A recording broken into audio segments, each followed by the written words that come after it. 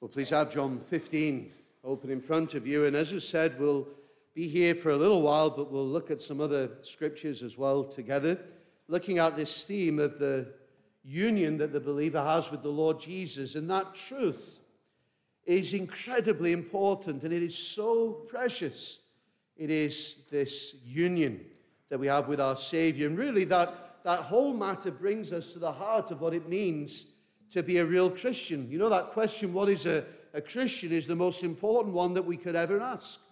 And it's a question, really, which many people have struggled to answer, and which many people have gone terribly wrong in their answer to.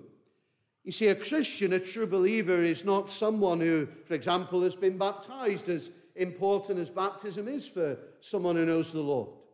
The water of baptism doesn't make a person a Christian.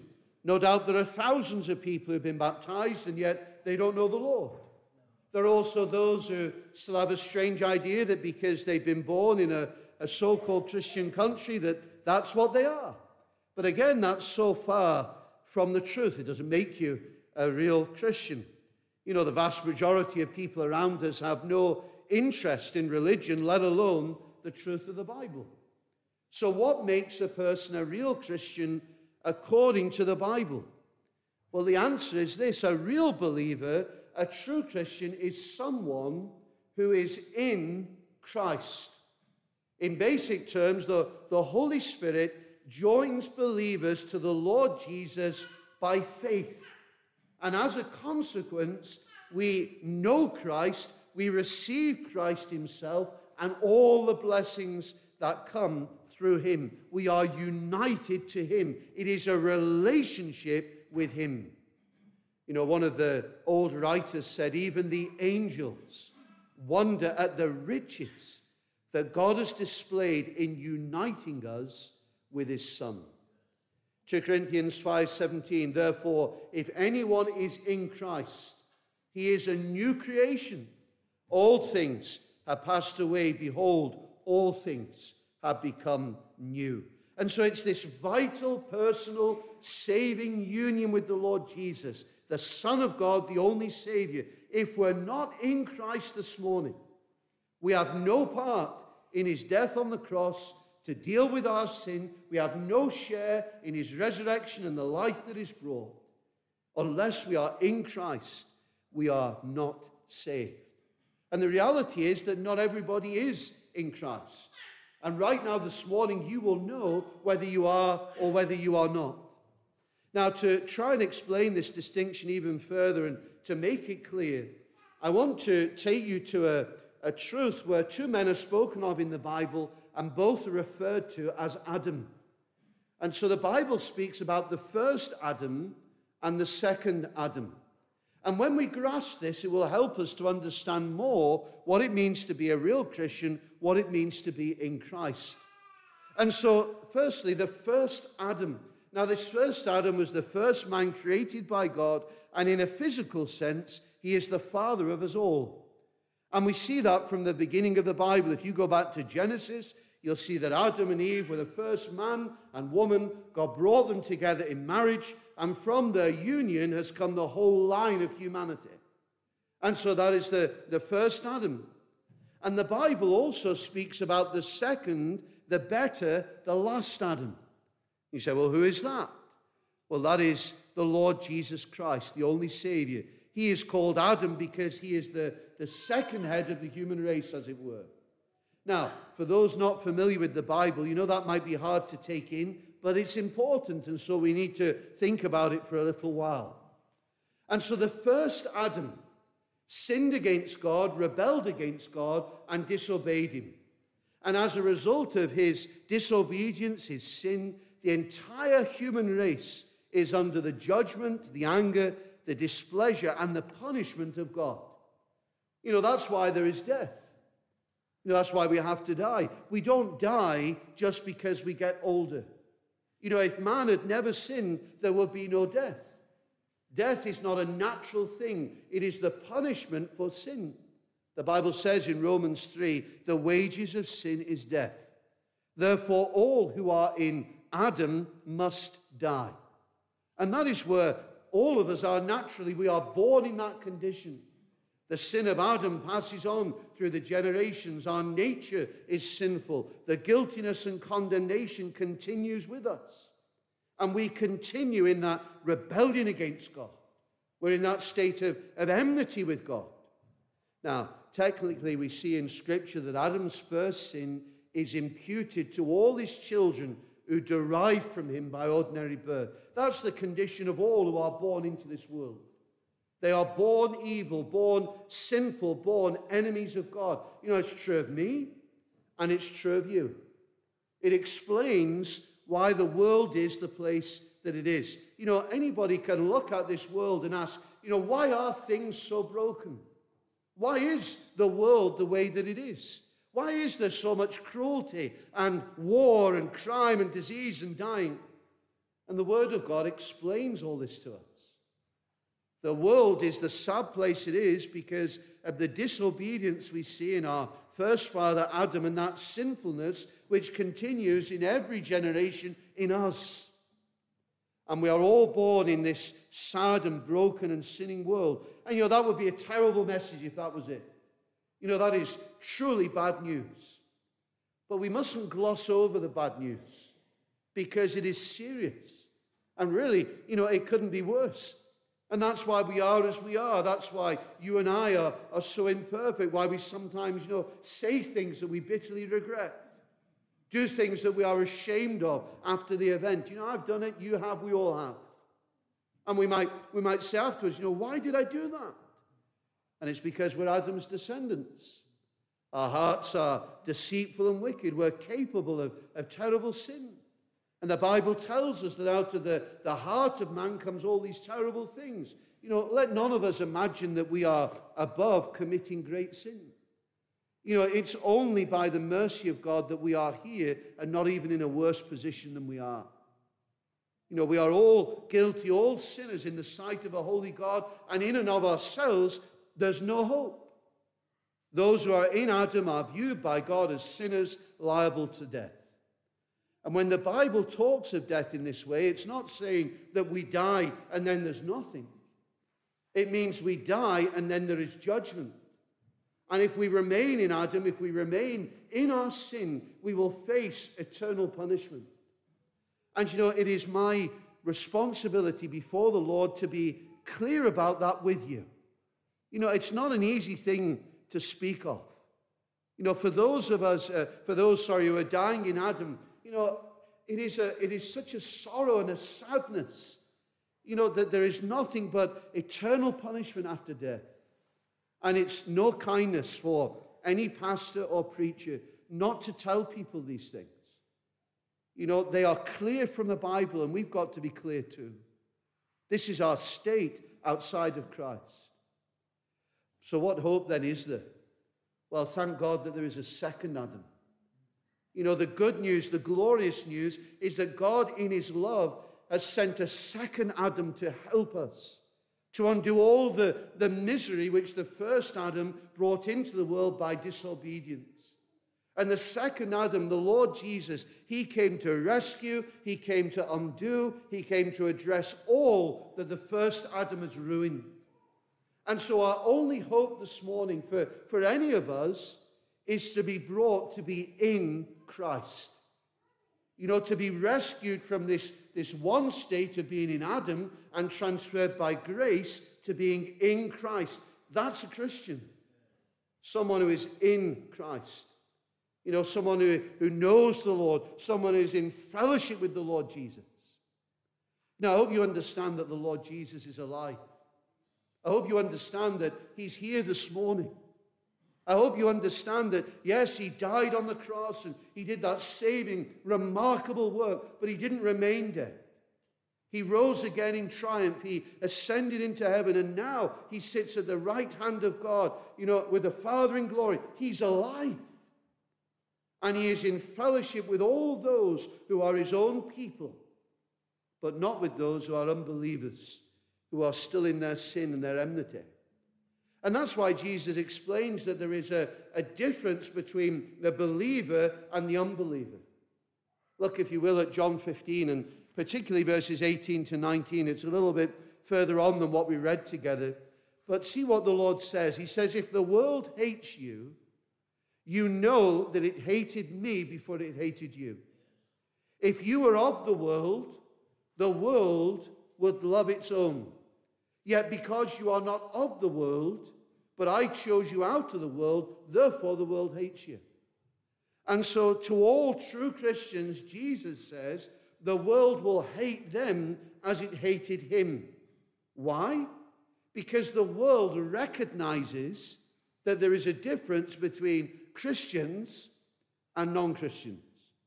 There is a world of difference, if we can put it like that. It is so marked, and you can't avoid it. It doesn't matter how nice you are. It doesn't matter how kind you are. It doesn't matter how generous you are. All of those things, those who are not Christian have this hatred for Christ and for his people. Those who are in Adam are opposed to those who are in Christ. And so the human race has got this great divide in it. And by the way, it's the only division that God recognizes in that sense. It doesn't matter what language you speak. It doesn't matter what your background is. It doesn't matter what color your skin is or anything else. The most important thing is this, whether we are in Adam or whether we are in Christ. And the world will respond to you accordingly. And if we are believers, we shouldn't be surprised by that. The world cannot love you because it does not love Christ, the one that you are intimately bound up in, savingly united with. And you know, that's the tragedy. So many churches forget that. You know, they're running after the world. They want to embrace the world, to be friends with the world, to invite the world in the sense of to bring all the world's principles in. Now, of course, we love the lost. We want to be a place where those in the world can be drawn out from it. But, you know, as James says, do you not know that friendship with the world is enmity with God? And this is the reason. And so this reality, we're either in Adam or in Christ. And, you know, in the New Testament, we have these lovely pictures which sort of explain to us what it means to be in Christ and united with him. And there are four, really. And the first one is the vine and the branches. That's why we read John 15. And the Savior is talking to believers about this union that they have with him. And so this vine and the branches. Now, the vine is a form of tree, you know, which produces grapes, which can be of tremendous value. It's a tree, shrub, which bears fruit. And the picture is really obvious. It's really straightforward. The Lord Jesus is saying that he is himself, the main trunk.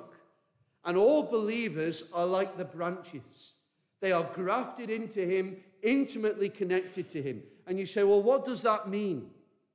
Well, he's saying that the spiritual life which Christians have is derived from him. It is all from him. It is so basic. You know, with any kind of tree, the moisture which goes up the trunk, I think it's called the sap, rises and it affects the life of the whole tree. You know, I don't know if you like to watch the changing of the seasons, but we're entering autumn and all the leaves begin to fall. But God willing, after winter comes, then the spring, and those trees which look dormant or even dead, they begin to bud once again. And the time will come when they'll burst with life and with beauty. And Jesus is describing one aspect of this union that we have with him, and that's that all our spiritual life comes from Christ. It doesn't come from our own efforts. It doesn't come from our own will or our own spiritual journey. It doesn't come from any determination on our part. All our ability to do anything acceptable to God comes from Christ, our blessed Lord and Savior. And he speaks of the fruit which the vine bears. You know, obviously a vine brings grapes, but there'll be no grapes if the branch is not properly knit together into the stem. You know, if there's no connection between the branch and the stem, you know, there's going to be no fruit. And so it is with men and women. If they are not in Christ, there'll be no spiritual life in them. You know, we might be virtuous up to a point. We might be moral. We might be decent, as the world terms decent up to a point. We might even look like good citizens. We may be, effective fathers and mothers in our own way, but we won't be Christians. We won't be godly. We won't bring forth the fruit of holiness in our life unless and until we are grafted into Jesus Christ. He alone can supply the quality of life, which is what the Bible speaks about as true spirituality. A.W. Pink says this: thousands of Christians are complaining of barrenness, but they fail to trace their barrenness to the right source, which is the meagerness of their communion with the Lord Jesus. And consequently, they're seeking fruitfulness in activities, often right in themselves, but which, while he is unrecognized, can never yield any fruit. Leanness can only be remedied by abiding in Christ. He in them which fills the soul. Take heed to the fellowship, and the fruit will spring forth. And you see, that's why, my dear friend, that's why the true believer is so different and distinct from others. They're not trying to be something. They're not putting on an act. We don't come to church on the Lord's Day and try to be a Christian and put on some sort of external guise. No, we're different. We're believers because Christ is in us and we are in Christ. And there is this giving of grace from Christ to us, the bearing of fruit in our lives from Christ. It's all his work. Why do we want to pray?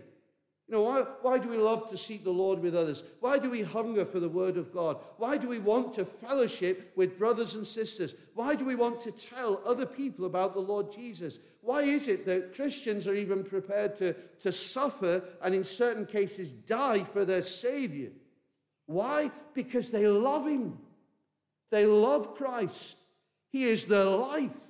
They're in him. They want to please him. And you can't create that. You can't create it artificially.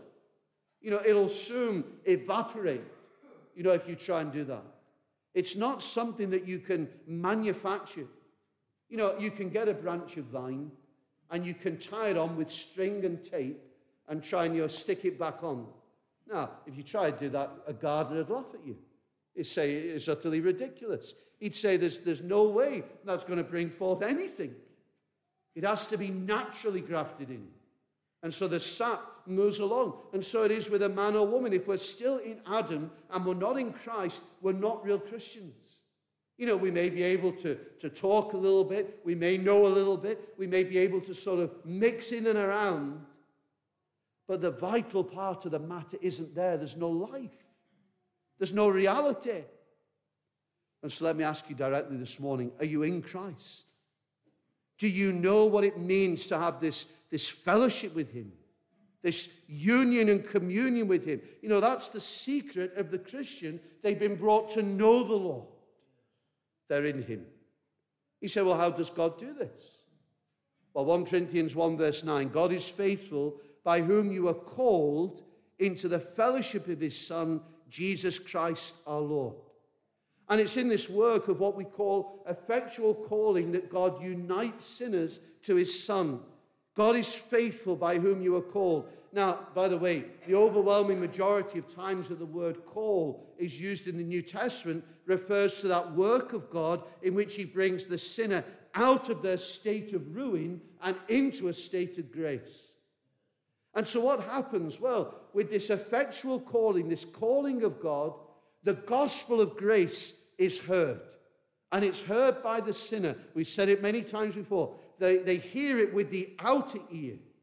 But the proclamation of the divine gospel, the message of God, of sin, of Christ, repentance of faith, the preaching of the truth comes with pleading and appeal and entreaty. And as that message is preached, there are some who hear it not just with their outer ear, as it were, but the proclamation is heard by the inner ear. And all of a sudden, this gospel, it grips them. It makes sense like it's never made sense before. They begin to see the Lord Jesus. It captures their hearts, and he captures their hearts. And he woos them, and they find themselves compelled to run to him and to believe in him and trust him. And what has happened? God has intervened. A gracious, merciful God has called them out of darkness into light, called them into fellowship with his Son. The Holy Spirit has worked upon that word to make it alive and real and to apply it savingly. And as that miracle of grace occurs, their first awareness of that divine work is that they see the glory of God in the face of Jesus Christ. They see him like never before. And they embrace him as Lord and Savior, as declared in the gospel. They're grafted in. They're in Christ. You see, that's the first picture of what it means to be united, to be in him. But then there's another picture in the New Testament, and I won't go through all the references, but to give you an overview. And it speaks of union with Christ like a building and its foundation.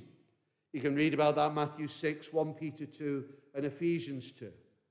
Now, in what sense is the believer said to be like a building on its foundation? Well, the answer here and the emphasis in this aspect of union with Christ is stability. Stability and security. You know, every building, if it's going to last for very long, has got to have a good foundation. You know, you don't need to be a master builder to know that if you build a building on sand or whatever else, you know, it's not going to do very well. You know, it might look good for the first 6 months, but if it's on a terrible foundation, eventually cracks will appear, you know, the roof will begin to fall and so on, especially when there are strong winds and pressures and movements of the earth. There's got to be a foundation. And the foundation of a Christian's life is Jesus Christ. There's no other foundation. And on the other hand, those who are not Christians, the foundation of their life is like sand. It's what we sung together. You know, that's what they're building on. They're building on sand. And their lives are insecure in so many, many ways. And so when the storms of life blow upon them, as we say, they've got nothing to hold on to them, nothing to stabilize them. The Christian isn't like that.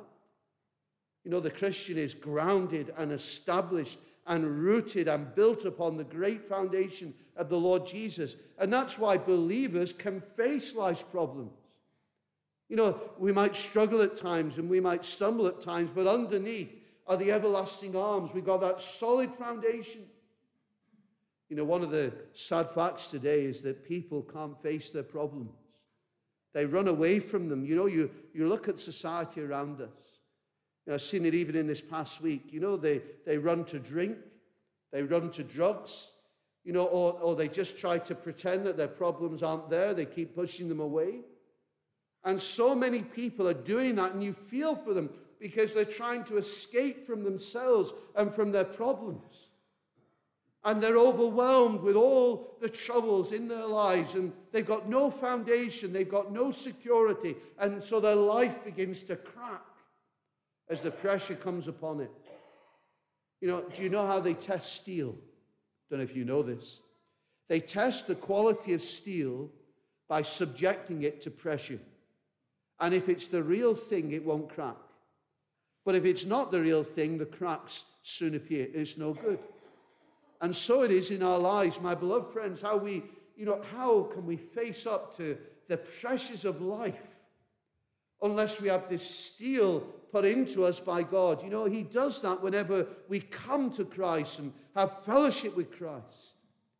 You know, sometimes in our experiences as believers, we wonder how we're going to get through another day. You know, we just don't know. All these problems, all these difficulties, how are we going to get through? And sometimes it's our own problems. Oftentimes it's the troubles of others, and it comes and overwhelms us. And in our lives as believers, we face that conflict in our own hearts. And, you know, we have been saved, but we have remaining sin in our lives. And because of life in this fallen world, we face this battle day by day. How are we going to get through? The Christian is upheld because they are grounded upon the rock. And Christ is their strength.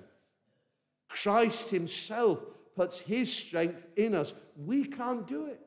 We can't get through the days. but he sustains us.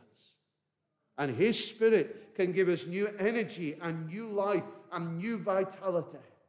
And we look to our Savior, Christ in us, the hope of glory, the hope of heaven, and his grace is sufficient, even in the very worst of times. The security, the stability, the certainty of believer. He knows that he is safe ultimately. He knows that he is saved. He knows that he is on his way to heaven. He knows that he doesn't need to worry about death or eternity. He knows all will be well because he is on a sure foundation. He is united to the Lord Jesus Christ. It's a wonderful picture. And then the third picture is this: the body and the head. You know, you can see that again throughout many of Paul's letters, and think of Ephesians, etc. And concerning this believer's union with Christ, the body and the head. Christ is said to be the head. His people are said to be the body. Now, in a measure, we understand that in terms of the church and all those things, but also this: the brain governs all the functions of the body. The brain controls the way that we grow and the way we develop and move. All our eating, all our drinking, everything to do with our life in this world, controlled by the brain. The brain is the mastermind, as it were. God has made us that way. And that's the way we're to look at our relationship with Christ. Christ is the brain in that regard, and we are to be in obedience and subjection to him. That means to say that the Christian's life is a life which is controlled and directed by the King of Kings and Lord of Lords. And so Christ guides his people, guides his church, and he does that through his word, the Bible. That's why the Christian's life is so very different, because his standards are the standards of heaven. You know, Jesus Christ is by the Spirit and through the word teaching them continually how to live life. You know, we sometimes call this sanctification. It's that growth in holiness in the life of the believer. You know, it's not something that, we do ourselves. It is communicated to us because of our union with the great head who is Christ himself. And he pours light and knowledge and understanding upon our minds and upon our souls and directs us. Again, John 15, verses 4 and 7. Abide in me, and I in you. If ye abide in me, and my words abide in you. In other words, it's that real fellowship with Christ as he comes to us in his word. And that's why when we come to our devotions, not just in our times together, but also in our individual devotions with the Lord, it is easy to get drawn into this idea of a sort of a legalistic duty to tick the box. We've done our devotions today. And the danger is we can fall into Phariseeism like that. No, when we come to the word in our devotions, we're coming to meet him. We're coming to spend time with him. And he comes to us in his word. He abides in us by his word. And we abide in him by loving worship and obedience. We abide in Christ as we obey his word. And Christ abides in us as the Spirit of God takes the word and applies it to us and brings Christ to us by faith as we commune with him and feed on him and know life in him.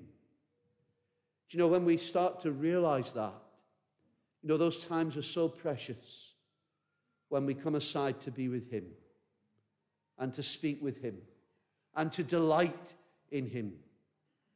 The believer hears the shepherd's voice. Think of Isaiah 30, verse 21. This is the way, walk ye in it. If he goes to the right hand or to the left and leaves the path, Christ is correcting his life. And as all this takes place, we are being changed to be more and more like the Savior, growing in our likeness to the Lord Jesus. We're not left to our own devices, but we have a faithful friend, a counselor, a guide, a defender. That's the third picture. And then the last picture as we come to a close on this whole matter of union. And the picture is the marriage of Christ and his church. Like the union that exists between a husband and wife, that pictures the union of Christ and his church. And all Christians bear this relationship to Christ. He is the husband and his people are, his wife. Christ and his people are bound together in that type of union, and he is obliged to his people in that regard. It's not really a matter of option on his part, although it's all a matter of grace, but he has pledged himself to his people. I wonder if you've understood that this morning. Christ has pledged himself to you, believer. He loves you. He is the husband of his people every day, all the days of their life. He has pledged to you, promised, sworn, avowed that he will look after you every moment of every day. He won't leave you. He won't forsake you. He will love you and loves you everlastingly. And he will show his love for you in your heart, in your life, in your experience. Some of them are sad, but they are sweetened by his presence and sweetened by his love. It says that he is able to put a cup of comfort to our lips in times of evil. He can give us joy unspeakable and full of glory. When all seems bleak and black and dark and terrible, Christ is able to lift us, to embrace us, to lift us up on eagle's wings, so that we run and are not weary, so that we walk and do not faint, and all of that because he is unspeakable in his love and his grace and his kindness. Do you know, there is nothing that compares to being united with him. And all these pictures show us these lovely things about the fact that all our life comes to us, all our spiritual life comes to us through him. The fact that we have this wonderful foundation and stability in him, The fact that he is with us to guide and to bless and to lead. And the fact that he loves us and will keep us. There's no one like him. No one to compare with him. And the believer has Christ, the believer is in Christ, and he is in them. They are in this blessed relationship with the Lord Jesus, that he is the better Adam to us.